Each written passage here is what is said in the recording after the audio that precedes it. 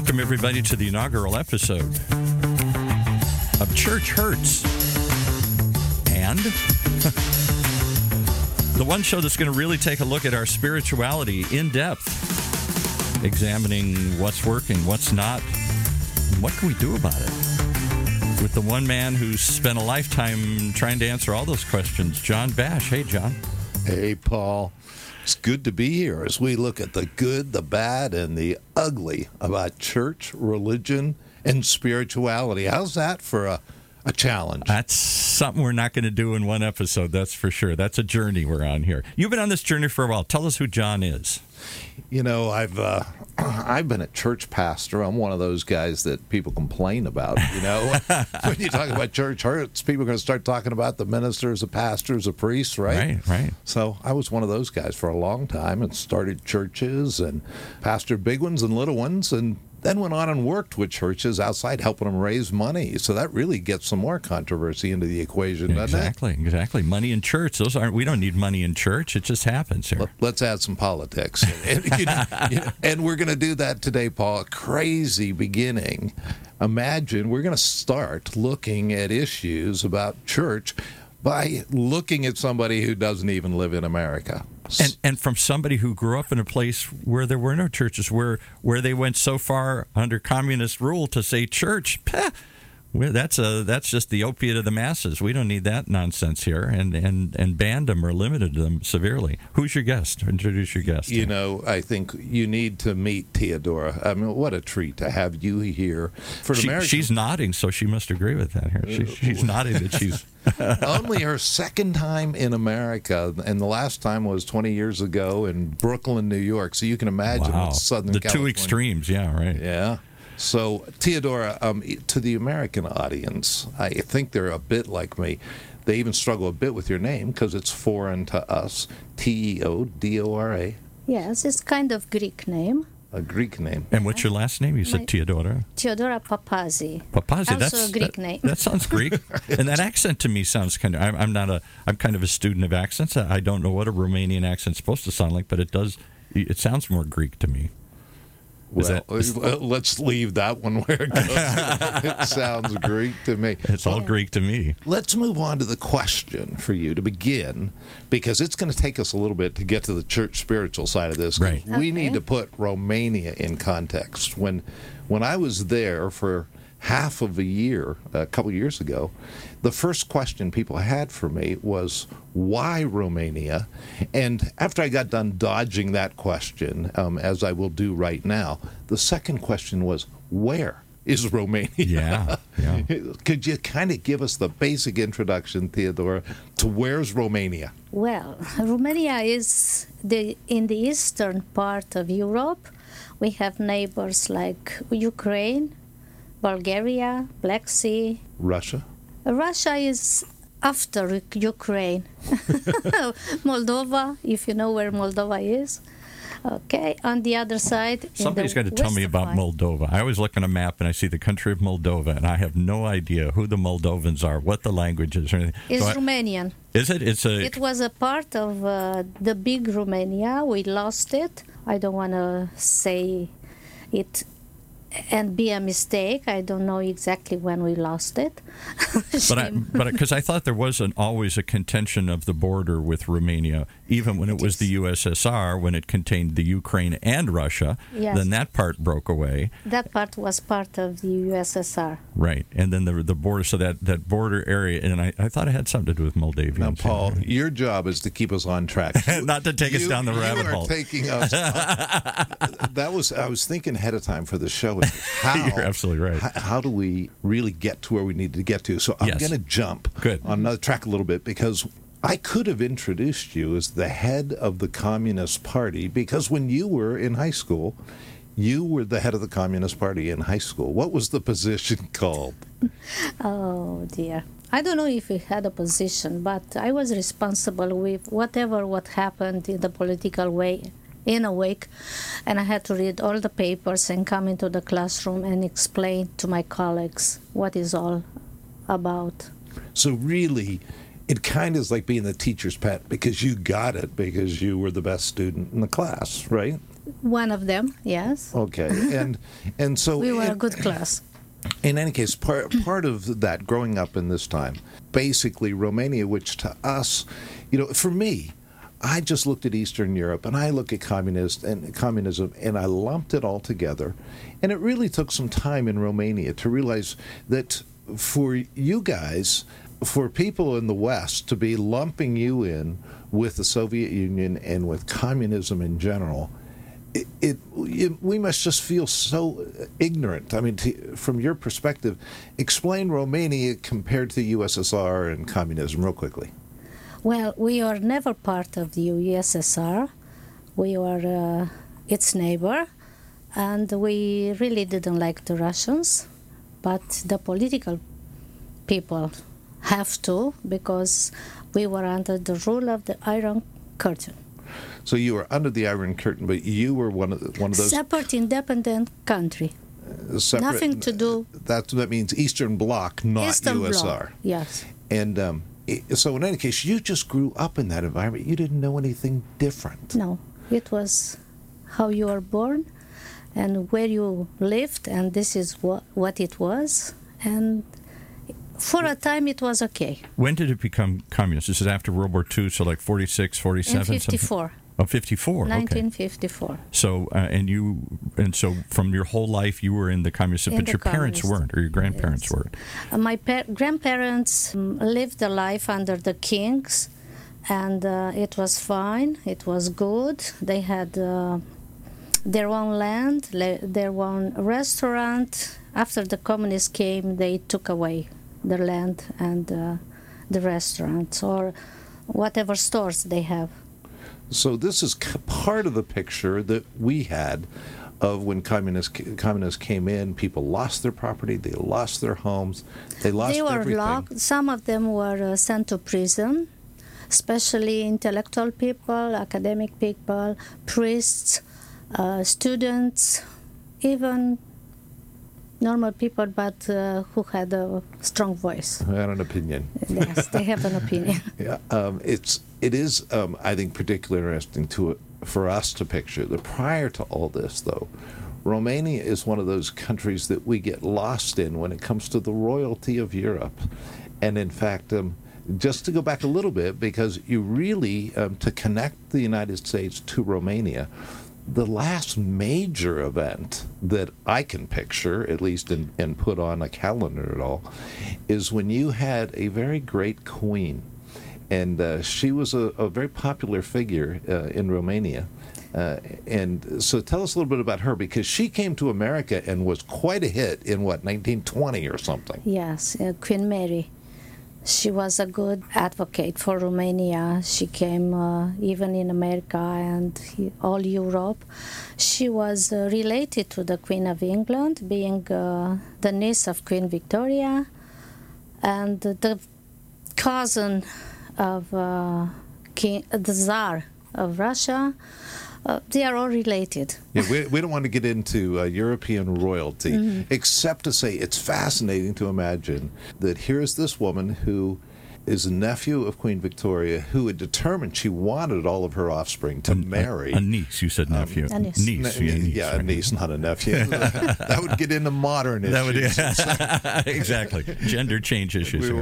But going from that kind of a royalty, and as you look back throughout the history of Romania, and we need to move beyond this because we take forever. Yes. But I got to interject one more thing, though, because I'm going to show off my one little bit of knowledge about Romania. Romanian is a language that's related to French and Spanish and Italian because it was founded, it was a Roman colony, which is, I believe, why it's called Romania. Well, this is something that you could go off on forever. Yeah, but so it's not as far off as we think it is. Latin language, but we were under the Romans only for 200 years and only a part of Romania, not in the south. Okay. And there are people talking articles that Romanian language was before My only point simply being that we think of Romania as far off and far away and far different than us, and there are more similarities than you would think, right? Yes. And let me just put an exclamation mark. It's 80% Latin language.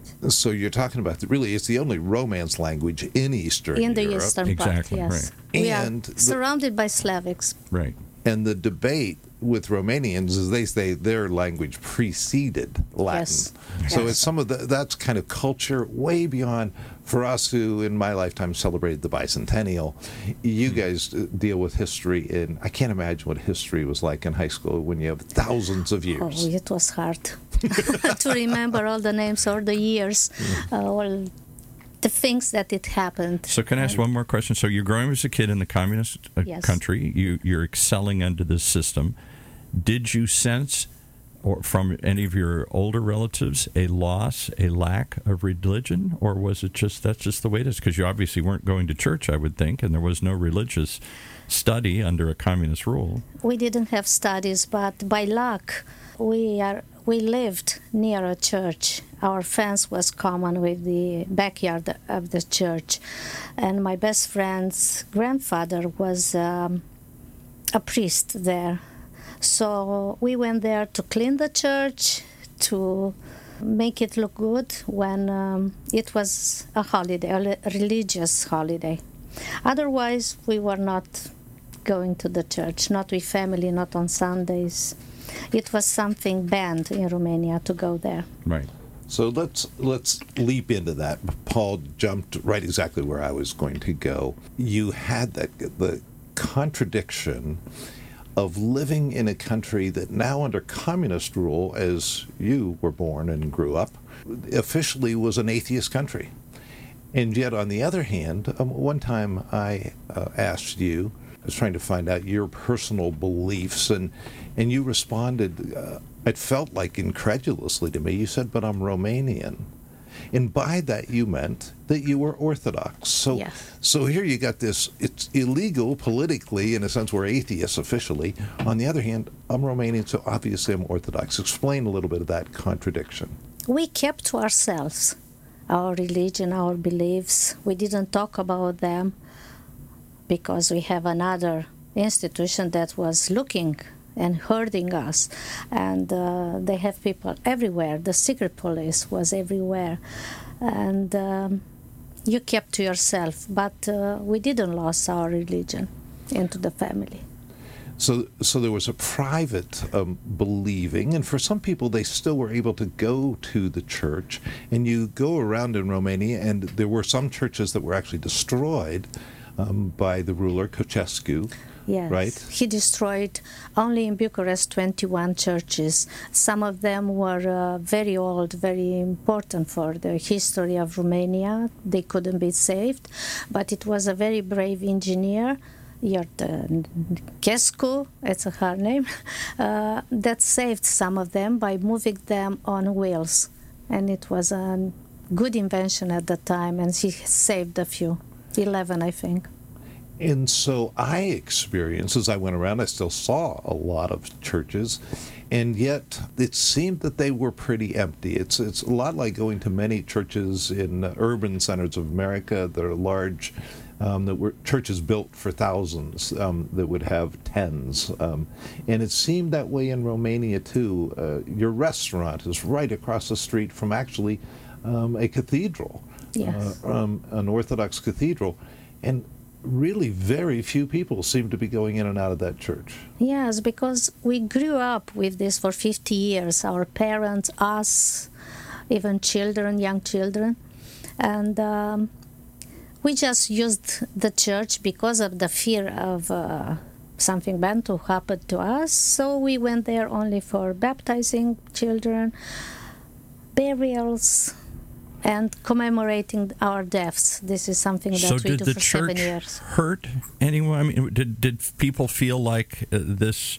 There must have been people. Communism in general said churches, the opiate of the masses. Forget it. We don't need all this stuff here. We're a modern world. And I think what's interesting about this conversation, you lived where we're headed, which is a churchless state. Now, it was forbidden there. It's not forbidden here, but in Western Europe and in America, church attendance continues to plummet. more and more people end up saying, who cares? Did you care? Did you miss anything? Did you feel a loss, or was it just not even, you don't know what you don't have? You're right. I didn't know what I have because growing up, it was what you got. It was something that everybody did. And that something that everybody did was kind of, they had that church in the history of their family. At the same time, they're experiencing, no, but we know the secret police, I guess we could just call them, the security there. Yes. But really, those who are spying on you, who aren't in uniform, who have political influence that affects your jobs. And some priests were Really? cooperating with them. Wow. So you didn't go there for your confessions because you knew. They would tell what you told them? Oh, my goodness. Yes, you are not going to confess. Just do your prayers and... Forgive me, Father, I thought bad of the Communist Society here. Whoops, all of a sudden. Oops, no. And that's actually I think the pinnacle of what I wanted to get in this first show together, is when we think about how church hurts in our lives. Is our listeners, almost all of them have stories of ways that they felt let down by the church, were disappointed, discouraged, many of whom just quit going. In Romania, the reason, it seems, for underlying just virtually everybody in the country a general distrust is because the church hurt them in such a way of a true betrayal, where something like confession, and we need to realize we're talking about the Orthodox Church and don't need to go down, or don't have time to go down that side road of the difference between Roman Catholicism and Orthodoxy compared to Protestantism, but enough to say you still had confession, and the priest in the church was to be a sacred place. Confession of all things, a way for people to let out things that they had done, something very important that Jesus had told people to do. The priest was to personify that safe place where you could do it, and took the most sacred of things and violated.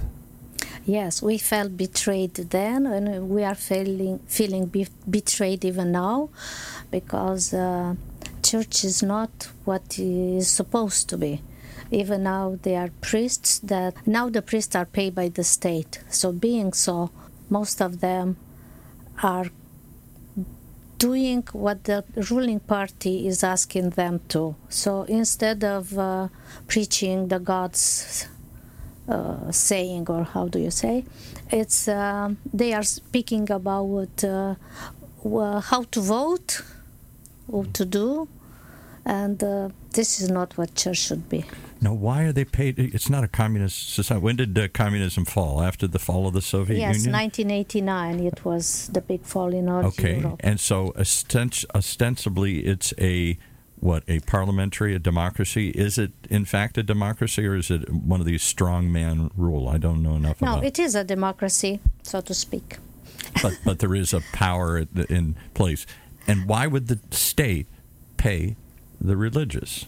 Why would they pay because the priests? It's a way to rule the people easily, because they know religion is an important part for Romanians, and they go to church now. They are free. They think they are free to go now to the church, and they listen to their priests, especially in the small villages.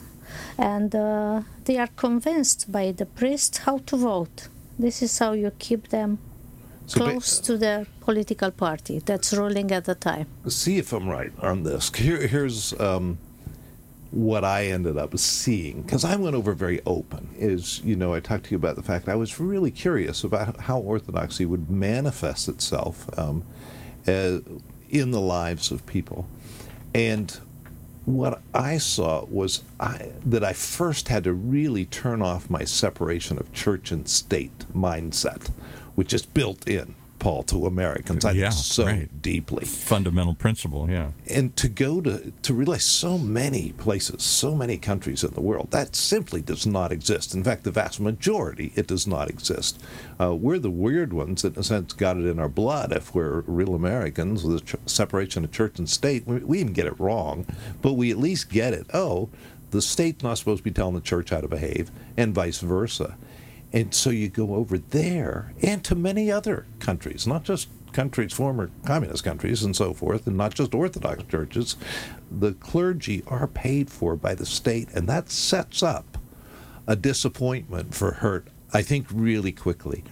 And so I met a number of people there. When I tried to talk to them about God, they couldn't, because they couldn't separate the notion of Jesus or God or the Bible, those kind of issues, from the church. They just wanted to talk about the church.